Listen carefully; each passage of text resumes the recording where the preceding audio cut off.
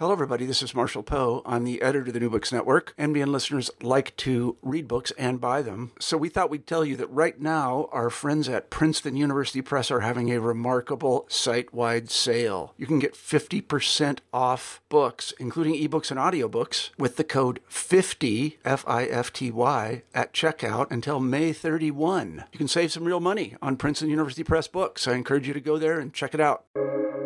Welcome to the New Books Network. Hello, everyone, and welcome back to New Books in History, a podcast on the New Books Network. I'm here with Luann Hamza, professor of history at William & Mary in Williamsburg, Virginia, to talk about her new book, Village Infernos and Witches' Advocates, Witch Hunting in Navarre, 1609 to 1614, out this year, 2022, with Penn State University Press. Hello, Luann, and welcome to the program. Oh, thank you so much, Jan. It's delightful to be here. Great. So how are you? How's your morning? My morning is excellent. I received some emails from Madrid this morning asking for copies of the book with a possible translation in the works in Navarre. So, of course, that's every author's dream. And so I'm a very happy camper right now. Very happy.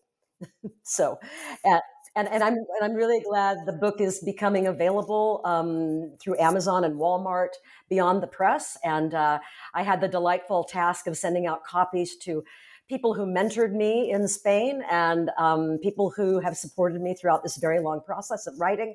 And so that's just delightful. It's great.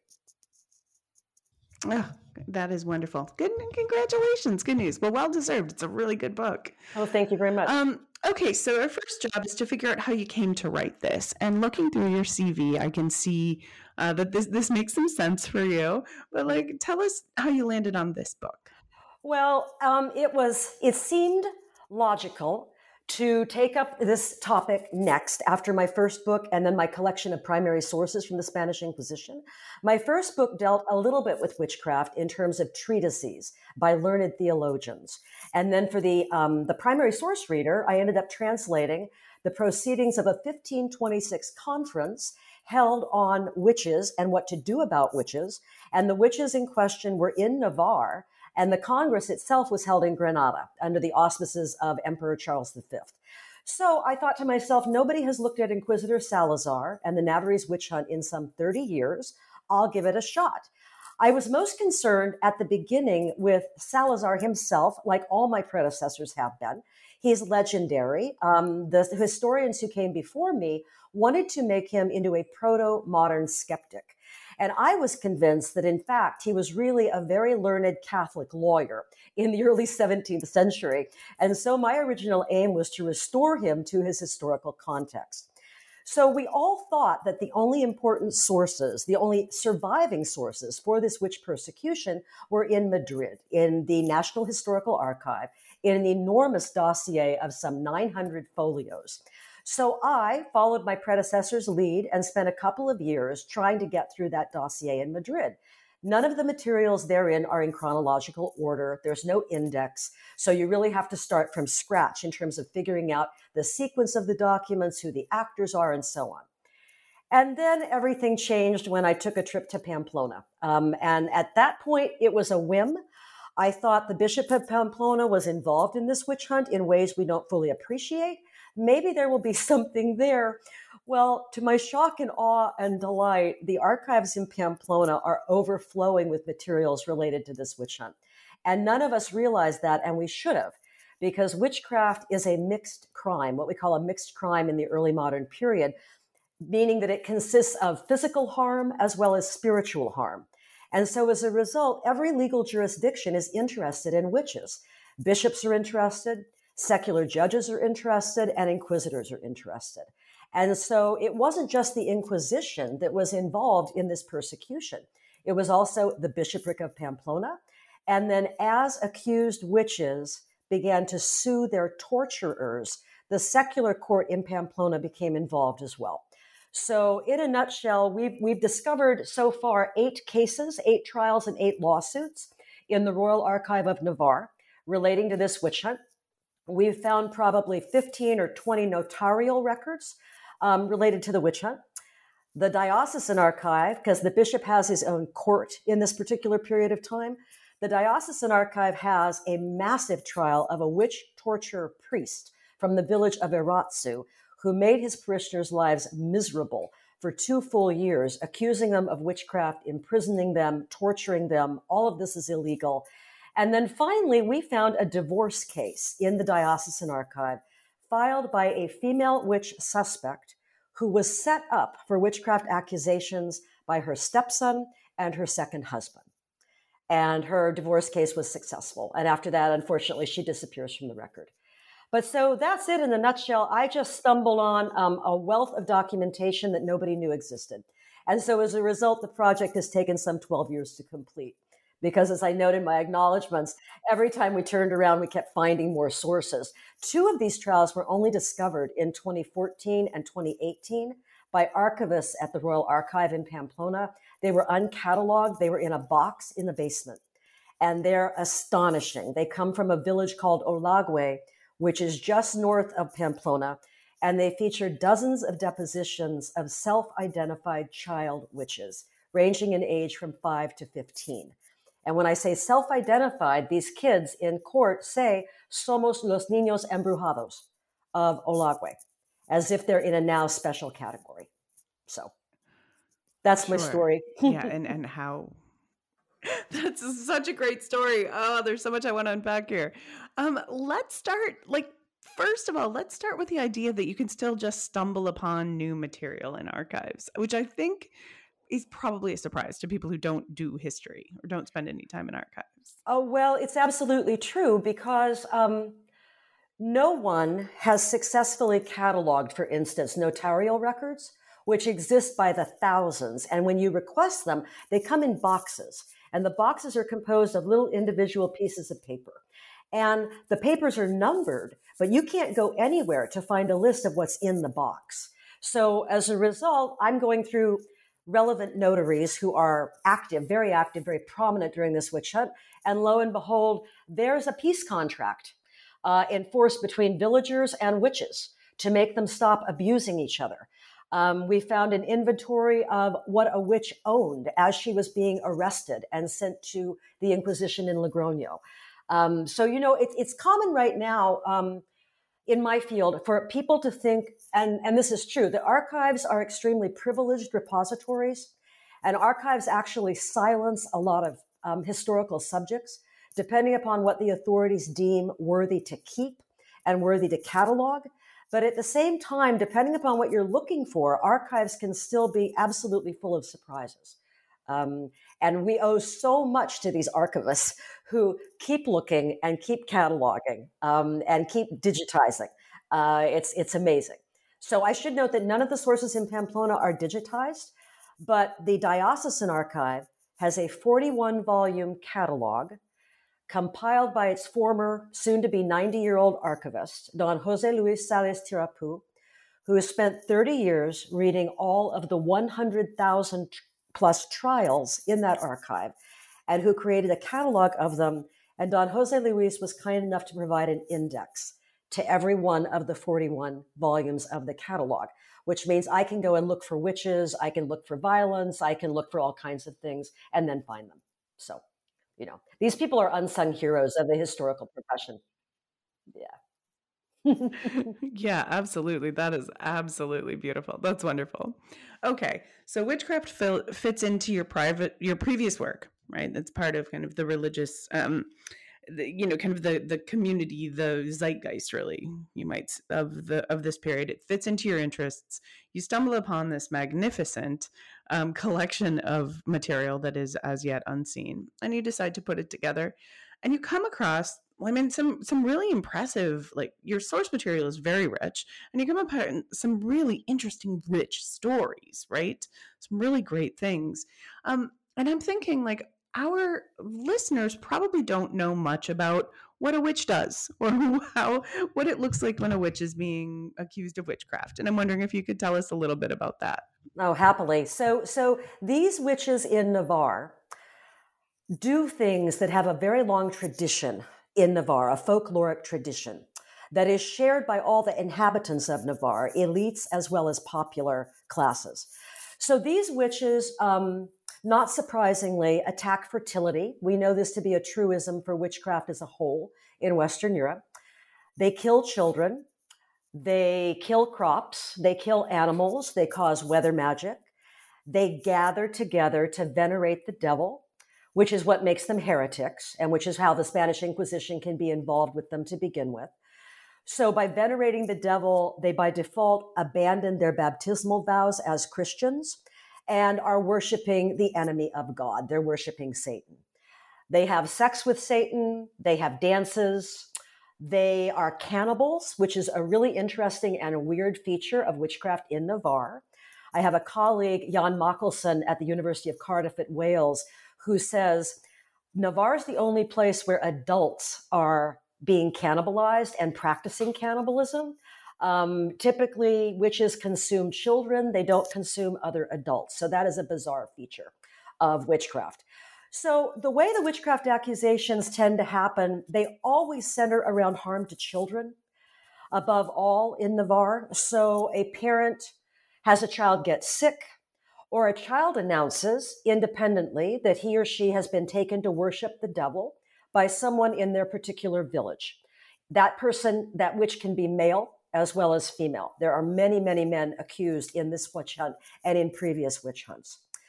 The parents become positively flabbergasted, and typically they test their children for a period of time to see if the children are really telling the truth. And the fact that the children can maintain the stories for a significant duration of time with the same details helps convince the parents that the children are not lying.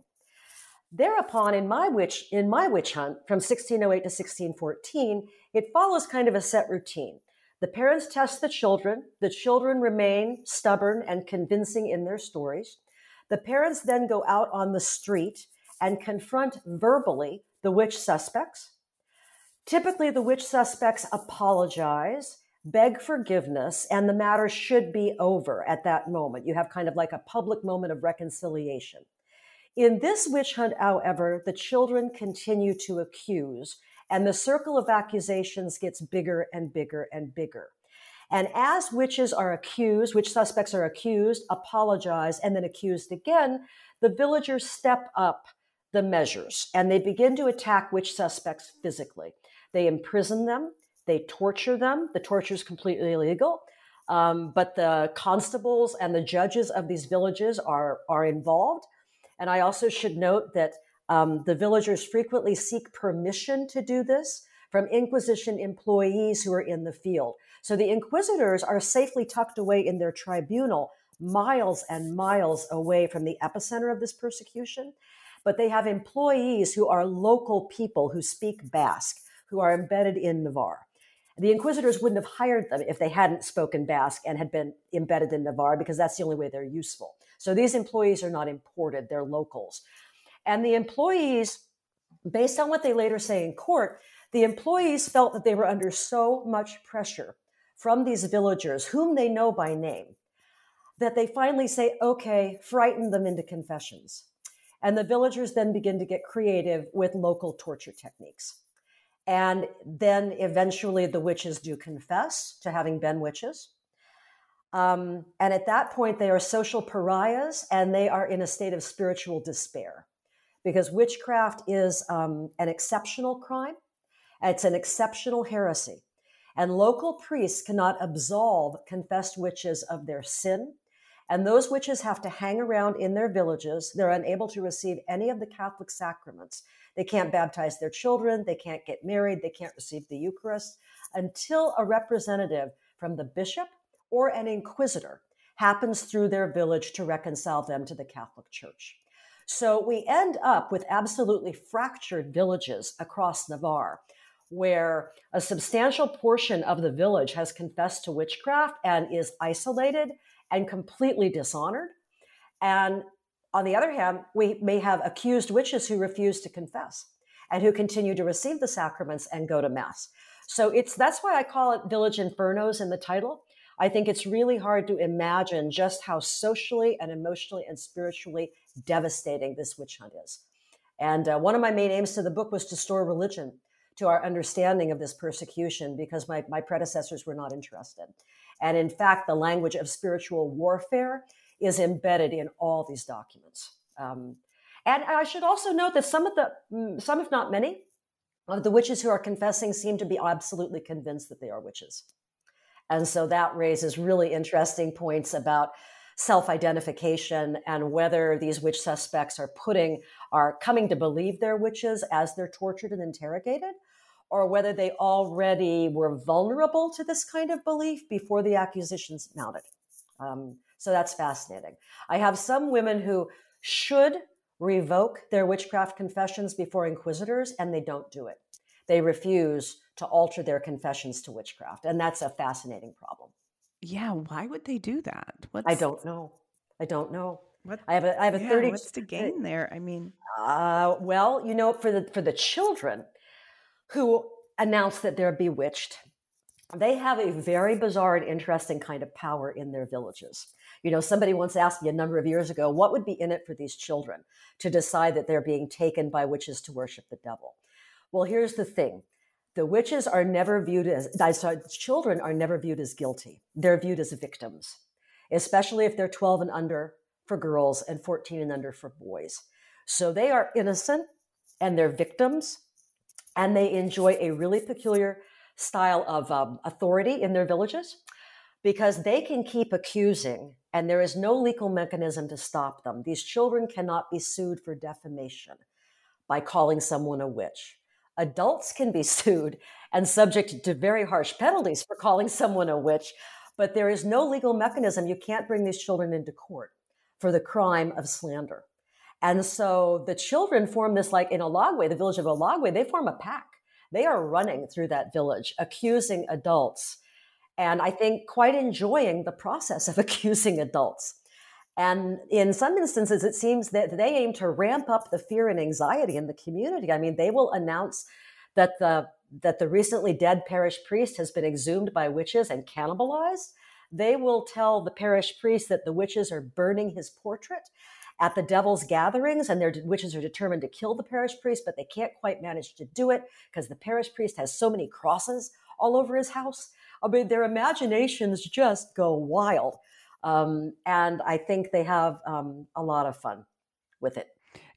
Yeah, I mean, it sounds interesting for children. But I'm interested because you described this process is very much community driven, right? This is, the very much comes from like, this is an internal bottom up kind of thing. But I'm seeing priests who are embedded in they're little communities. Everyone knows everyone. They do. How does this work? Like, that's an interesting dynamic, right? Well, it is. And some wonderful scholars of witchcraft like Robin Briggs and James Sharp have convinced us that witchcraft really depends upon neighbors. And then there are anthropologists from Africa, Peter Gashire, who think also that neighbor doesn't go far enough, that witchcraft really has to do with intimacy. And you can see this for witchcraft in Russia, for example, that it has to do with members of the household. Valerie Kivelson, who's a wonderful historian of witchcraft in Russia, has proven that it's household members who frequently come under suspicion. So it's kind of a love-hate relationship with your neighbors and your family members, because let's remember, witches stay in place. Witches are not heretics who move around, and witches don't have any quota on the number of children or adults they are taking and converting to the devil's service. So once these anxieties take hold and you have a definite belief in Satan, so I wouldn't want to make this look purely functionalistic or sociological, as if you decide to scapegoat someone in your village. It's far more complex than that. And of course, the other thing that complicates the material here is that the witches in Navarre do not fit the paradigm of witches. They're not menopausal crones, and they're not poor, and they're not angry. We have pregnant women who are tortured. We have women who've just given birth who are tortured. We have rich women who are accused. We have widows who are accused. So it's a really polyglot body of individuals who are subjected to these accusations. And then there are the men who are subjected and tortured as well, of all ages and walks of life. So I can't point to one single trigger for the accusations. There isn't one. And in fact, we've kind of given up as historians of witchcraft in terms of finding single causes. We know that single causes don't work. And I know that's going to be unsatisfying to my audience. That's a historical truism. Right. It is. Yeah, I mean, that's just, there's not one single thing. Although you can often in other places, like you can see, you know, there's famine, there's like unrest, there's something that's happening. But this seems to go on for long enough that it's not that either. There's no. No. Like, the one thing like it's a real tough time. So.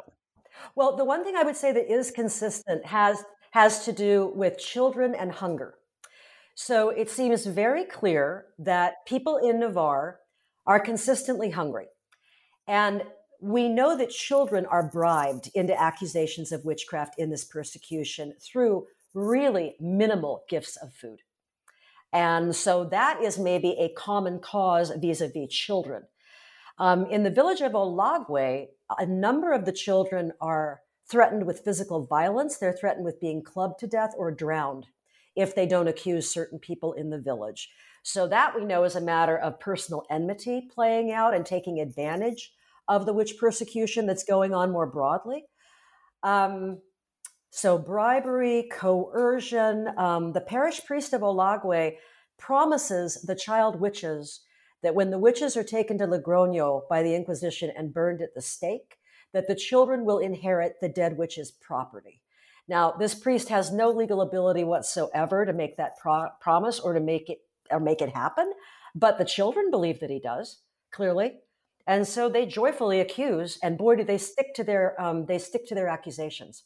They're cross-examined by a whole bunch of legal authorities, and they stick to their stories, by and large. So, though I have one young woman who's kind of the heroine of my story, Mary Martine, who's 13, who accuses her mother in a single line in a trial.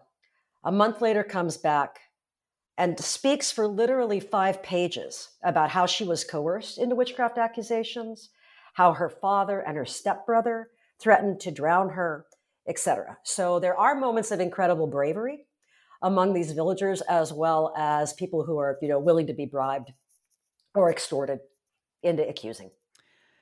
I think this brings up another question that I think most of our listeners are going to have is like how much people believe in witchcraft, right? Like, because we can talk about how it's definitely functional, right? Mm-hmm. And often your neighbor's accused of witchcraft because you want her stuff or you're mad at her, but like that doesn't mean that there's not a belief, right? Absolutely. Absolutely. I think it would be really anachronistic and acontextual to decide that there is not belief in witchcraft among every person involved in this persecution. And that goes for the bishop and the inquisitors and the leadership of the Spanish Inquisition.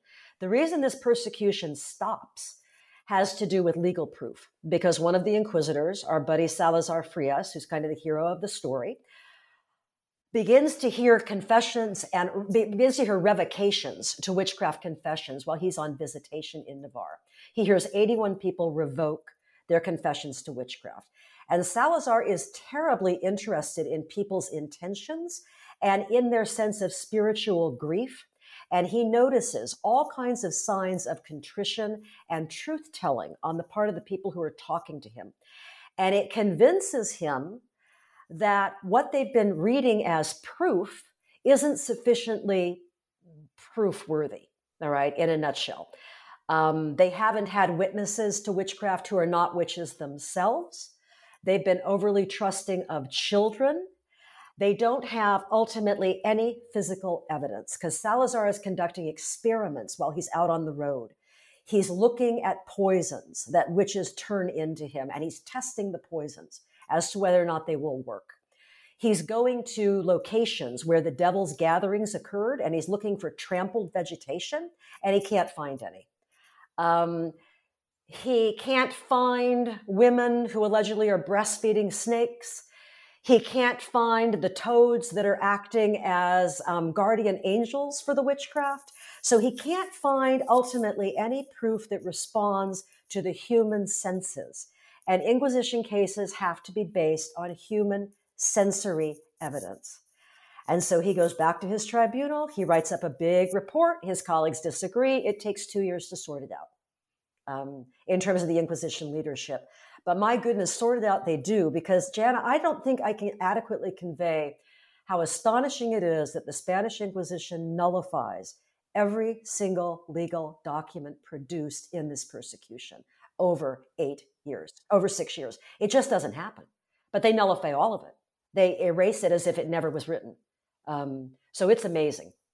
Could I also just note that another key to why the leadership does this, that we only learned about, that I found by accident in 2020, is the notaries, the men who are responsible for taking down the depositions in the Inquisition tribunal. They're called the notaries del secreto, which means that they're bound with the utmost secrecy not to divulge anything that they hear or anything that they learn. And their job is supposed to be inside that Inquisition tribunal, taking down testimony, taking down ratifications, taking down interviews. Well, lo and behold, the prosecutor for that same tribunal writes to the leadership in Madrid beginning in 1611, saying the notaries are rogue agents. They're not here. They're in Navarre. They've abandoned their positions. They're out in the field taking down genealogies to prove purity of blood for possible Inquisition employees in the future. And the prosecutor says the inquisitors won't do anything about it. And he says the notaries are gone for months at a time, 2, 3, and 4 months at a time. So Jana, as a historian, how do you square the Inquisition's version of what's happening, which is the notaries are working around the clock, with the prosecutor's statement that they're gone? So the prosecutor goes on to tell the leadership that the inquisitors have, quote, this is a direct quote, hired a bunch of assistant copyists. Who are these assistant copyists? Are they school children? Who are they? So I think that the leadership becomes convinced that even the production of the documents is completely untrustworthy. How I wish we had the Inquisition trials. Your listeners may not know that Napoleon's troops burned down the Inquisition tribunal in 1808, the relevant one when they invaded. And so we've lost everything in terms of the witch trials. We have nothing. All we have are documents that the tribunal sent to Madrid and documents that Madrid sent to the tribunal and kept as copies. But the idea that these witch trial transcripts could have been faked or forged or altered in some way by the notaries, it's amazing. It's amazing. So talk about the Inquisition not behaving in practice the way it's supposed to behave in theory. This tribunal is a disaster. Yeah, for sure. And we've got, and there are signs of this, right? We've got this all over in the documentary record. And for the most part, I don't want our listeners to think, that we use faulty documents. Like, for the most part, we don't. But we know that there are forgeries. There are bad documents out there. There are. It's a big debate as to whether we should even be using Inquisition documents at all because of the inquisitors' desire to hear certain things. And when our witnesses are deposing in Basque and their testimony is being translated for the historical record, what are the chances of it being altered as it's written down? My feeling is that because the testimony is read back to the defendants and the witnesses, and they have a chance to ratify it and change it, I feel fairly secure in using the documents as representations of what is said. Although obviously they're written according to legal formulas, and appearing before an inquisitor is never a casual matter.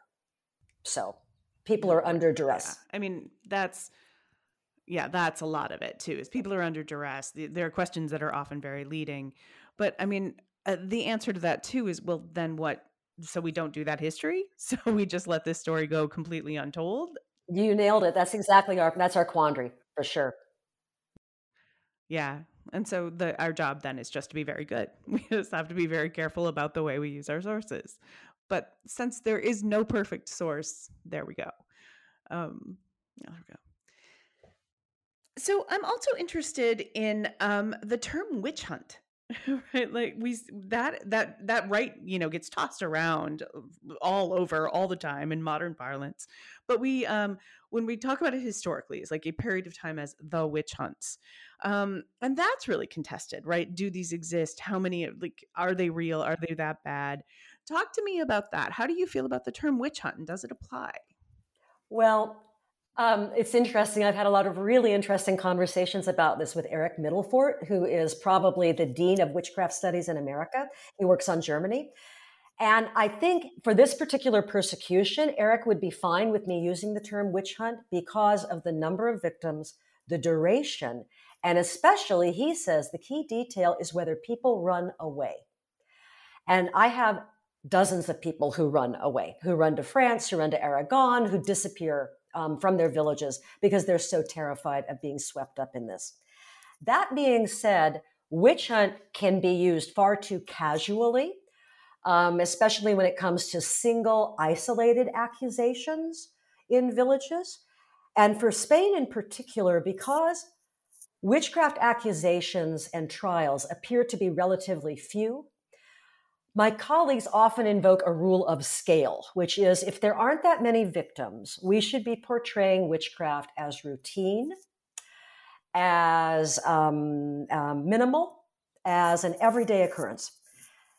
And I still resist going in that direction in terms of calling it routine and everyday, because I think people are not appreciating the depth of honor involved here in terms of the society. So I think that witchcraft accusations, even if they occur in the single digits, have devastating outcomes for someone, somewhere, for the people who are accused, whose social honor is really obliterated. And it's also worth noting that we have many, many documents on defamation for witchcraft slurs that no one has ever read. The High Court of Appeals in Valladolid and the High Court of Appeals in Granada, they have multiple cases of defamation over witchcraft slurs, and no one's ever read them. So in terms of, historians tend to look at trials only, but witchcraft needs to be seen with a broader gaze in terms of other crimes. And so I think we could learn a lot if some industrious graduate student went to work on those sources. That the paleography, the handwriting is really difficult, but it would be a very worthwhile area of research. Oh, yeah. Oof, yeah, paleography. I mean, and I think there's also something to note here about, you're talking about nursing snakes and sex with the devil and these kinds of things, and then there is a much more quotidian version that's about like selling love spells and helping, there's a very different situation. There are different strata in terms of the severity of the witchcraft going on. A cow could get sick, a crop could fail, there could be a hailstorm that wrecks your apple trees and your cider crop in this region. And historians think that for that stratum, that they've hypothesized, historians have, that suspicions build over time for a really long period of time before people are willing to accuse their neighbors of this kind of harmful magic, all right? We don't see that kind of duration in this witch persecution at all. If I be so bold as to call them my witches, none of my witches possessed a reputation for witchcraft before they were accused, and none of them has witches in their genealogies. And so that, I think, is a sign of how off the charts bizarre this persecution is, and how serious it is.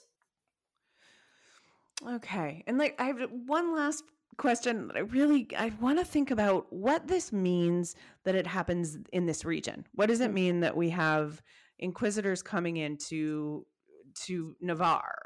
And what's the relationship between the local and the central government in Spain? Okay, so what is now Spain, Sure. So I want to clarify that inquisitors all over the Spanish Empire are interested in witchcraft as a heresy. And so witches are pursued in Mexico City, they're pursued in Lima, etc. Here, there is a fatal disconnection between the inquisitors in the tribunal and the territory Navarre that they are supposed to be supervising because of distance. So really, distance demonstrates in this case, and geography, demonstrate in this case how an Inquisition investigation can go off the rails because the inquisitors have no control over the people they're supervising and the people they're responsible for. They also know nothing about Navarre. They know nothing about Basque traditions of witchcraft, about Navarrese traditions of witchcraft. So had they known the folkloric background here, they might have been less willing to jump to their dire interpretations of what was happening, right?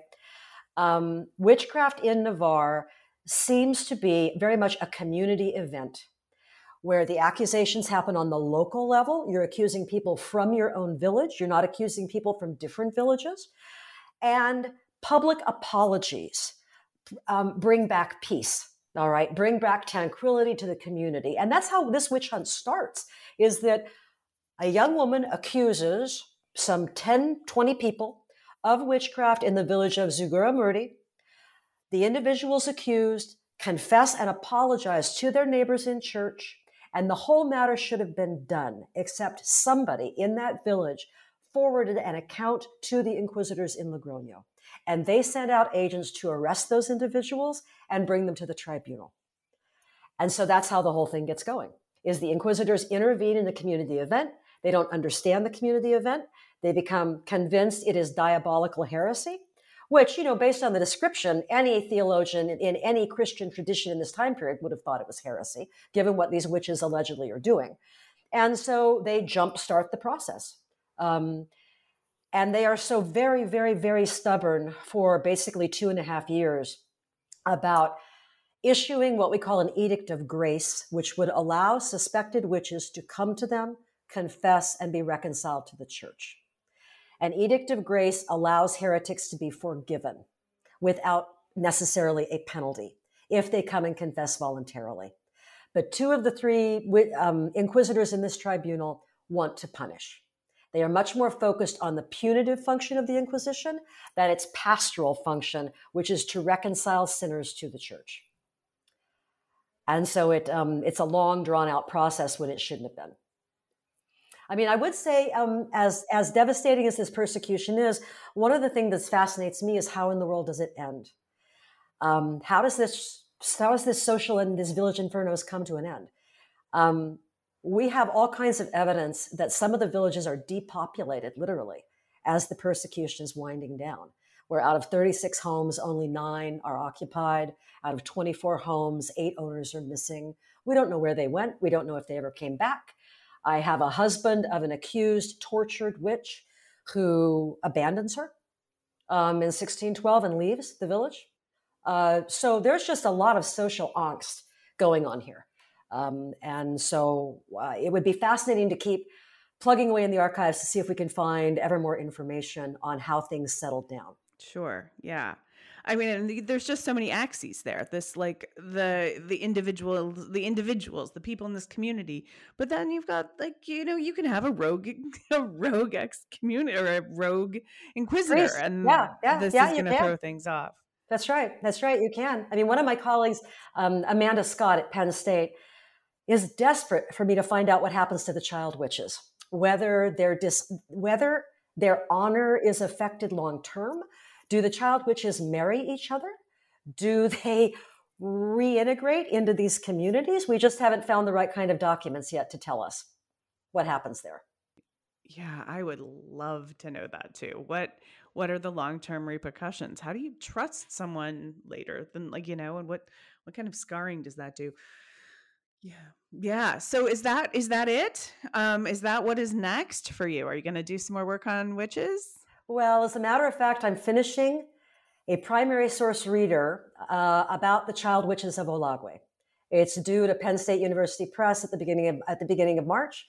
I'm really, really excited about it. So we're going to put together testimony by child witches and their victims in Olagüe, as well as the divorce case from Olagüe against this poor beleaguered woman who's set up by her stepson and her second husband.